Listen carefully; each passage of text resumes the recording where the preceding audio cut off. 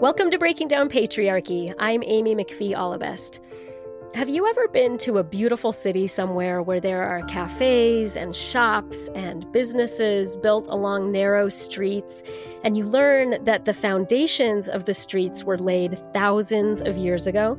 They've been inhabited continuously with people living their lives and tearing down old structures and building up new ones over and over and over again upon that same grid, those same streets, generation after generation. Have you ever wondered who decided on this street layout? When? Why? Somebody made it up at some point. Is this city grid still serving the needs of the people who are building their lives on these streets now? Today, we will be discussing a book that examines the foundations of patriarchy, the cultural, psychological, and political system upon which humans have been building their societies and their religions and their personal lives for thousands of years. The book is called The Creation of Patriarchy, and it's by Gerda Lerner. Written in 1986, it answers the questions of who, when, how, and why of these foundations. But before we start, I want to introduce my guest, Sherry Crawford. Hi, Sherry. Hi, Amy. Before we dive into the book, I just want to take a minute and learn a little bit of background about the author of our text, Gerda Lerner. So, Sherry, if you could just tell us a little bit about the author, that would be great. Okay. Gerda Hedwig Kronstein was born to a wealthy Jewish family in Vienna in 1920. In 1934, a virtual civil war broke out in Vienna between Nazis and leftist workers. Many Jewish men were starting to be arrested, so Gerda's father left the family for safety, intending to send for them later. In his absence, the Nazi stormtroopers arrested Gerda and her mother instead, seeking to use them as bait to force her father to return. Gerda and her mother were imprisoned separately and held in prison for 6 weeks. And Gerda believed she survived only because some communist cellmates shared their food with her. She looked back on these experiences as a Nazi resistor and an imprisoned teenager as the most formative influences of her life. She arrived in America in 1939. She soon met Karl Lerner, a communist theater director, fell in love, and in 1941 married him. They moved to Los Angeles, where he became a successful film editor, and she began writing. In 1943, she became a citizen. Having mastered the English language with astonishing speed, she collaborated with Karl on some screenplays, including Black Like Me, which he then directed. She soon became a national leader in the Congress of American Women, working with poor Black women and beginning to understand the limitations of her own middle-class assumptions. At age 38, Gerda enrolled in college and then graduate school at Columbia, earning both a bachelor's degree and a PhD in 6 years. She began teaching at Sarah Lawrence College in 1968 and worked to establish a master's program in women's history, which still continues. She built the country's first PhD program in women's history. She lectured widely on the importance of women's history, and one of her most famous quotes is, quote, "Women's history is the primary tool for women's emancipation." She claimed that depriving women of education and knowledge of their own history was the root of their subordination. This is why she dedicated her life to women's history. Thanks, Sherry, and let's dive into the book. So we'll start with the introduction. First, Sherry, can you tell us some of the parts that you thought were most important from the intro? Yes, I'm going to start with a quote from Gerda. Quote, "Women are and have been central, not marginal, to the making of society and to the building of civilization. Women have also shared with men in preserving collective memory. History making, on the other hand, is a historical creation which dates from the invention of writing in ancient Mesopotamia. From the time of the king lists of ancient Sumer on, historians have selected the events to be recorded and have interpreted them so as to give them meaning and significance. Until the most recent past, these historians have been men, and what they have recorded is what men have done and experienced and found significant. They have called this history and claimed universality for it. What women have done and experienced has been left unrecorded, neglected, and ignored in interpretation. Historical scholarship up to the most recent past has been women as marginal to the making of civilization and as unessential to those pursuits defined as having historical significance. Thus, the recorded and interpreted record of the past of the human race is only a partial record, in that it omits the past of half of humankind, and it is distorted, end quote. Oof. Yeah. Almost all of the records we have of human history have been written from men's point of view. And it makes me wonder, what would history look like if women had been writing the records all of this time? And if women had been interpreting the historical records and creating the stories?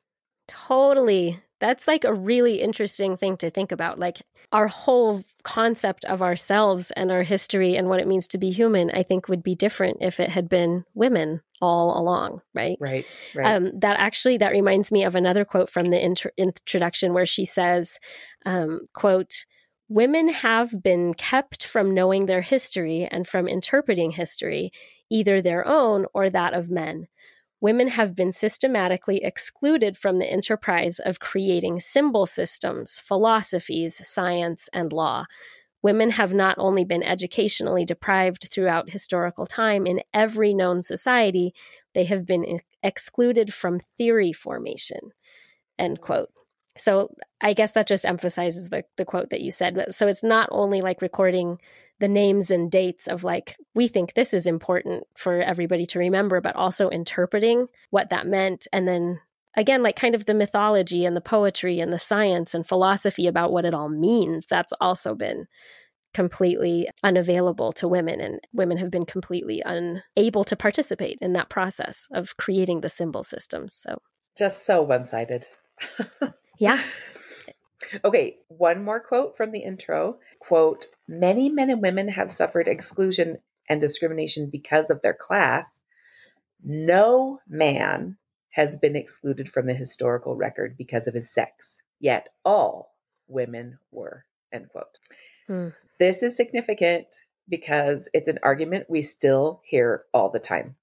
Some people dismiss sexism and say, well, men have had it bad too. Not all men are leaders. Not all men are rich. Not all men have authority. Not all men have power. And that's true.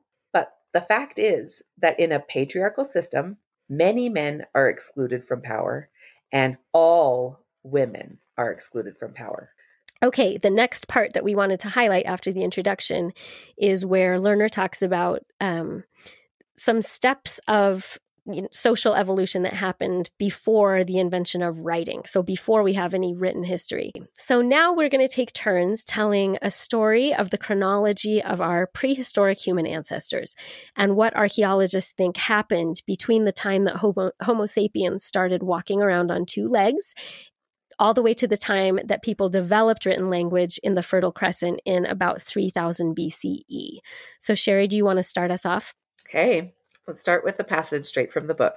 Quote, 3 million years ago to 100,000 years ago, as humans evolved, the first characteristic distinguishing humans from other primates is the prolonged and helpless infancy of the human child. This is the direct result of bipedalism, which led to the narrowing of the female pelvis and birth canal due to upright posture. One result of this was that human babies were born at a greater stage of immaturity than other primates, with relatively smaller heads in order to ease passage through the birth canal. Further, in contrast to the most highly developed apes, human babies are born naked and therefore must experience a greater need for warmth. They cannot grasp their mothers for steady support, so mothers must use their hands, or later substitutes for hands, to cradle their infants against them. The human brain develops for many years during the child's period of infancy and complete dependency. During this period, the role of females was crucial. Infant survival depended on maternal care, end quote. So basically, because humans walked on two legs, babies were born earlier in their gestation, which meant that females needed to breastfeed and care for their babies for a long time. However, Amy, you and I just read that New York Times article this week about the remains of that 9,000-year-old big game hunter buried in the Andes, right? Yes, so interesting. So the article says, here's the quote, like other hunters of the period, this person was buried with a specialized toolkit associated with stalking large game. There was nothing particularly unusual about the body, though the leg bones seemed a little slim for an adult male hunter. But when scientists analyze the tooth enamel using a method borrowed from forensics that reveals whether a person carries the male or female version of a protein called amelogenin, the hunter turned out to be female, end quote. Mm-hmm. And once these scientists knew there was one female, they tested bodies of 26 hunters, and 10 of them were female, which is a complete challenge to the assumptions we have always had about hunter-gatherer societies. Yes, so interesting. Okay, continuing where you were, Sherry, Lerner says, quote, anthropologist Elise Boulding sees in the Neolithic societies an egalitarian sharing of work, in which each sex developed appropriate skills and knowledge essential for group survival. She tells us that food gathering demanded elaborate knowledge of the ecology of plants and trees and roots, their properties as food and as medicine. She describes primitive women as guardian of the domestic fire, as the inventor of clay and woven vessels, by means of which the tribe's surpluses could be saved for lean times, end quote. Okay, so far we have the factors that 1, women are limited by pregnancy and breastfeeding. 2, early cultures worshipped goddesses for being able to create life. 3, women contributed to human survival by their knowledge of plants for food and medicine, and they created clay vessels and woven vessels for sorting that food and medicine. And as we mentioned before, there's new evidence that women were hunting as well. So despite different biological functions, early human societies seemed possibly pretty egalitarian. But the next factor that Lerner talks about is that men started wars. And it's hard to know exactly what happened and why, because this is all before humans started writing anything down. But Lerner says, quote, theorists have offered a variety of hypotheses to explain the rise of man, the warrior, and the propensity of men to create militaristic structures. These have ranged from biological explanations, men's higher testosterone levels and greater strength make them more aggressive, to psychological ones. Men compensate for their inability to bear children by sexual dominance over women and by aggression toward other men, end quote. I think it's great that Lerner presents a bunch of ideas, but that she doesn't say it's definitely just testosterone that makes men more aggressive. Because she is a social scientist and historian, and she doesn't want to make assumptions. She's just trying to present all the theories and all the data, which, like we just talked about, is really important because sometimes our assumptions are wrong. Yes, that's definitely true. The next step in history that Lerner talks about is that men start to see women as commodities. So there's lots of disagreement between scholars about how this developed. And again, there's still no written record. But Lerner presents a few different theories. She quotes Claude Lévi-Strauss, who is a very famous 20th century anthropologist, as saying the following, quote, the exchange of women, a phenomenon observed in tribal societies in many different areas of the world, was a leading cause of female subordination. It may take many different forms, such as the forceful removal of women from their home tribe, bride stealing, ritual defloration, or rape, and negotiated marriages, end quote. Then Lerner says, quote, Lévi-Strauss and Claude Meillassoux, these two anthropologists, believe that it is the exchange of women through which private property is eventually created. Meillassoux argues that women's biological vulnerability in childbirth led tribes to procure more women from other groups, and that this tendency toward the theft of women led to constant intertribal warfare. In the process, a warrior culture emerged. Another consequence of this theft of women is that the conquered women were protected by the men who had conquered them, or by the entire conquering tribe. In the process, women were thought of as possessions, as things. They became reified, while men became the reifiers, because they conquered and protected.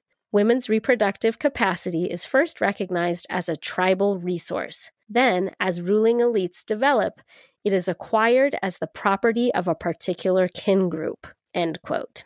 Okay, so this is the beginning of the reification, as she says, of women. And reification means making an idea or a person into a thing. That brings us to the agricultural revolution. Gerda Lerner says, the material conditions of grain agriculture demand group cohesiveness and continuity over time, thus strengthening household structure. Since the amount of food depends on the availability of labor, production becomes the chief concern. This has two consequences. One, it strengthens the influence of older males, and two, it increases the tribe's incentive for acquiring more women. In the fully developed society based on plow agriculture, women and children are indispensable to the production process. Children have now become an economic asset. At this stage, tribes seek to acquire the reproductive potential of women rather than women themselves, end quote.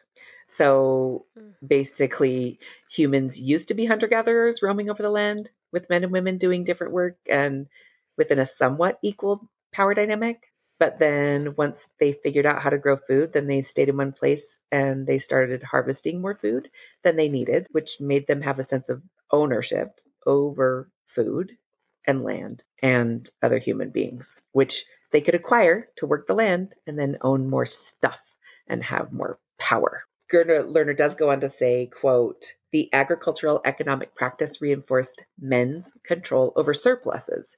Horticultural activities are more productive than subsistence gathering and produce leisure time, but the allocation of leisure time is uneven. Men benefit more from it than women, due to the fact that the food preparation and child-rearing activities of women continue unrelieved. Thus, men, presumably, could employ their new leisure time to develop craft skills, initiate rituals to enhance their power, and influence and manage surpluses.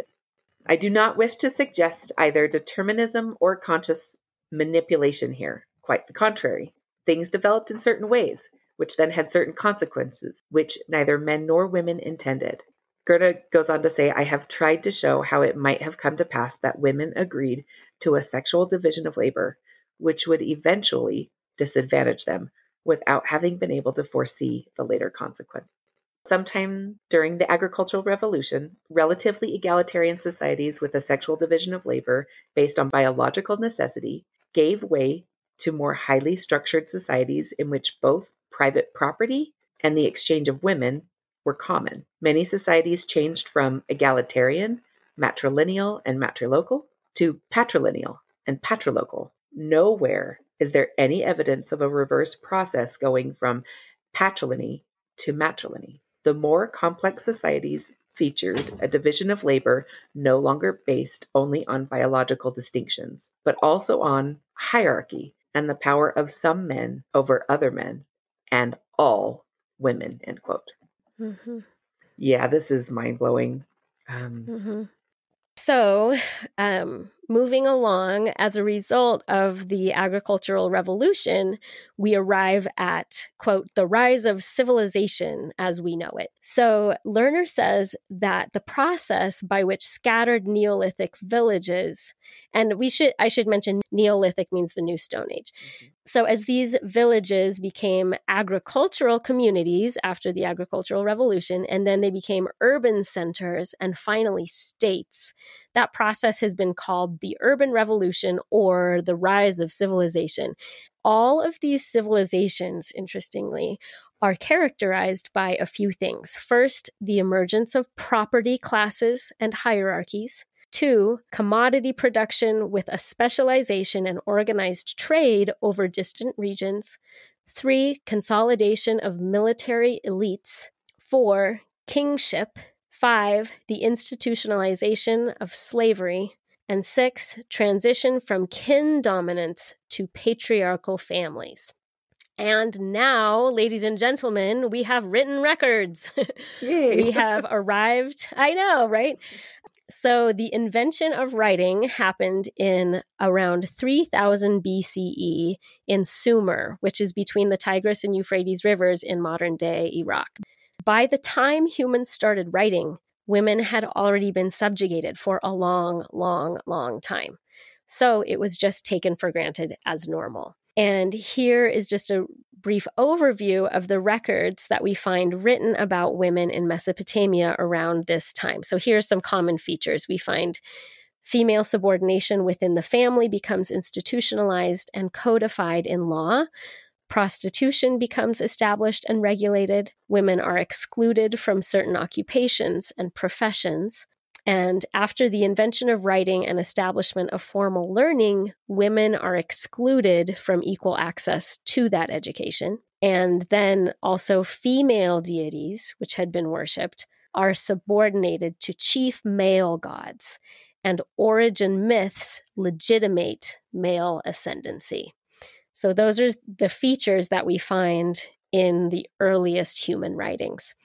Okay, now we're going to go forward a little bit in history and talk about some of the most famous documents from Mesopotamia. The three major preserved collections of Mesopotamian law are the Codex Hammurabi, Middle Assyrian laws, and the Hittite laws. We're going to highlight a couple from the Code of Hammurabi and the Middle Assyrian laws, which were written from about 1700 BC and onward for a few centuries. And just a content warning that some of these are violent and very hard to hear. The Code of Hammurabi, quote, "If a mother commits incest with her son, both the mother and the son are put to death. But if a father rapes his daughter, he just gets banished from the city. If a father rapes the bride of his son before the marriage has been consummated, the father is fined. But if he rapes his son's wife after the marriage has been consummated, the father is treated as an adulterer and gets the death penalty," end quote. So what that shows us is that once the marriage is consummated, the wife has become the son's property, and the father is punished not because he's harmed a woman, but because he has disrespected a man. Okay, next one. Middle Assyrian Law 55 deals in detail with the rape of a virgin. It says, quote, "If a married man rapes a virgin who lives in her father's house, the father of the virgin shall take the wife of the ravisher of the virgin and give her to be dishonored. He shall not give her back to her husband, but shall take her. The father shall give his daughter, who has been ravished, as a spouse to her ravisher. If the rapist has no wife, he must pay the price of a virgin to the father, marry the girl, and know that he can never divorce her. If the girl's father does not agree to this, he shall accept the money fine and give his daughter to whom he pleases," end quote. Oh, I just want to wipe that from my mind. So if I understand this right, if a married man rapes a girl, then the wife of the rapist gets raped by the father of the raped girl, and the girl who has been raped is considered ruined and no one will ever marry her. So she's married off to her rapist. So if the father of the raped girl doesn't want to marry her off to the rapist, he still retains his right to give his daughter to whomever he wants. Okay. And one last one, which demonstrates the degree to which men felt they owned women's bodies. Middle Assyrian Law 53. If a woman causes her own miscarriage, quote, and proof has been brought against her, she shall be impaled and shall not be buried. If that woman was concealed when she cast the fruit of her womb, and it was not told to the king, and at that point the tablet breaks off, end quote. Gerda Lerner goes on to say this, quote, "What is striking here is, first of all, that self-induced abortion is regarded as a public crime of which the king must be apprised. Impalement and refusal of burial are the severest penalties meted out in the Middle Assyrian legal system, and they are public penalties for high crimes. Why should a woman's self-induced abortion be deemed a crime of equal severity to high treason or assault upon the king? The savage punishment against self-abortion has to do with the importance placed throughout the Middle Assyrian law on the connection between the power of the king and the power of the patriarchal family head over his wives and children. Thus, the right of the father, hitherto practiced and sanctioned by custom, to decide over the lives of his infant children, which in practice meant the decision of whether his infant daughters should live or die, is in the Middle Assyrian law equated with the keeping of social order. For the wife to usurp such a right is now seen as equal in magnitude to treason or an assault upon the king. The control of female sexuality, previously left to individual husbands or to family heads, had now become a matter of state regulation. End quote. These are just some examples of some of humanity's earliest written laws. These are the foundations upon which human civilization was built. They are so misogynistic and so violent. Yeah, that's heavy and awful and really instructive and important to know, in my opinion. It is. And that leads us to our last topic today, which is the ancient goddesses. So Gerda Lerner points out that for hundreds or even thousands of years, goddesses were still worshipped and priestesses still officiated and female oracles were prophesying even as the women were losing their rights and their status, as males were just ascending and subjugating the women in all of the other areas. So let's look at two ancient goddesses, Ishtar, who is also called Inanna, and Asherah. So Ishtar, Inanna, was the ancient Mesopotamian goddess associated with love, beauty, sex, war, justice, and political power. She kind of covers the bases. Mm-hmm. She was originally called Inanna and worshipped in Sumer from 4000 to 3000, roughly, BCE. And she was later worshipped by the Akkadians, Babylonians, and Assyrians under the name Ishtar. She was known as the Queen of Heaven, and she is the first known deity for which we have written evidence. The first known deity of either gender. Isn't that interesting? I had not known that. Yeah, and she was great. A woman. She is alluded to in the Hebrew Bible, and she greatly influenced the Phoenician goddess Ashtoreth, who later influenced the development of the Greek goddess Aphrodite.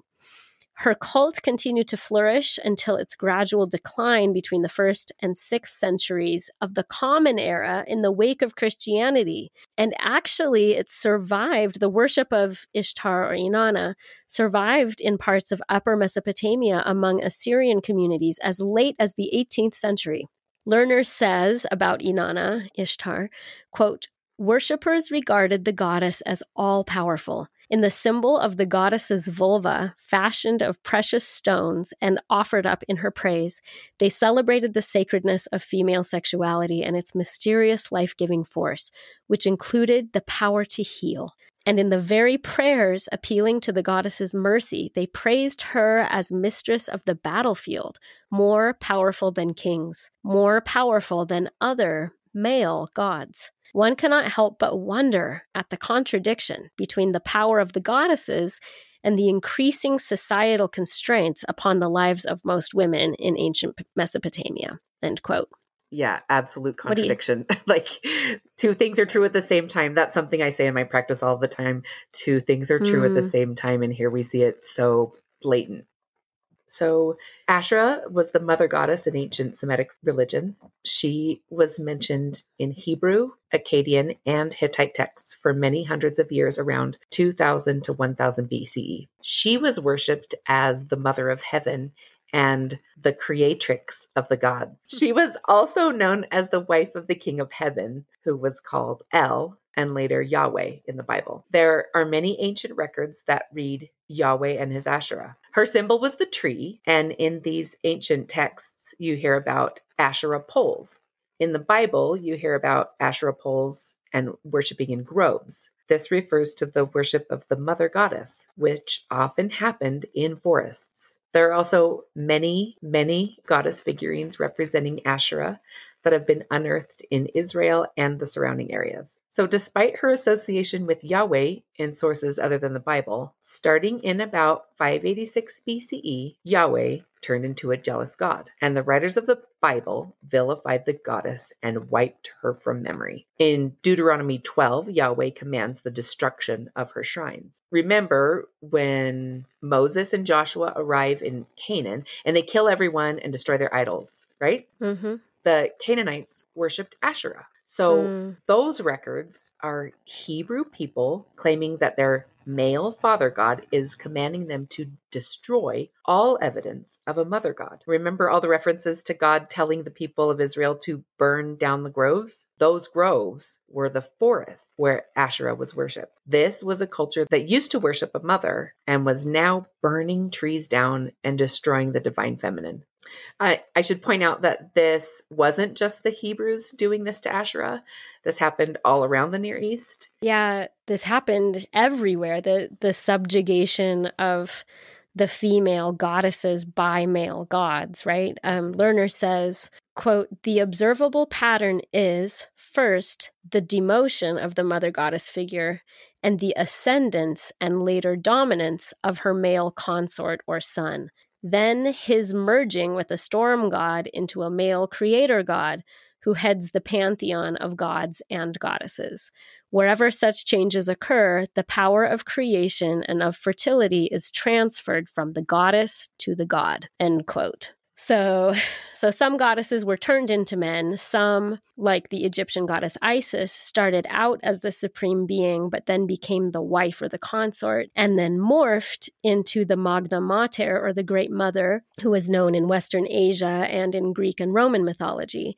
And then some had their various powers and roles splintered into many less powerful goddesses, like you get Aphrodite and Artemis and Hera. So they just kind of split into a lot of different less powerful female figures. Mm-hmm. And to me, this, it just reminds me of when Lerner says that men are the symbol makers. They not only ruled women, they then created the stories and the meaning and the interpretation that affected how human beings see themselves and how they see their place in the world. So those stories, I think, at least speaking from personal experience, I think the stories that I learned as a little child really impacted my own psyche and the way I saw myself and my place in the world. And I personally think stories are really, really powerful. Absolutely. So this is really significant. That brings us to the end, Sherry, the end of part 1 of the creation of patriarchy. What would you say is a takeaway from what we read and discussed today? First, I want to pause. Oh, I get emotional when I just think about it. I just want to hold sacred space for these women. They were disempowered and dehumanized and raped and abused and forgotten. And turns out it's all been recorded. Here I am in my 40s, now learning about how this oppression was not accidental. It was systemic and pervasive across so many cultures. I just want to say thank you to all of these nameless women.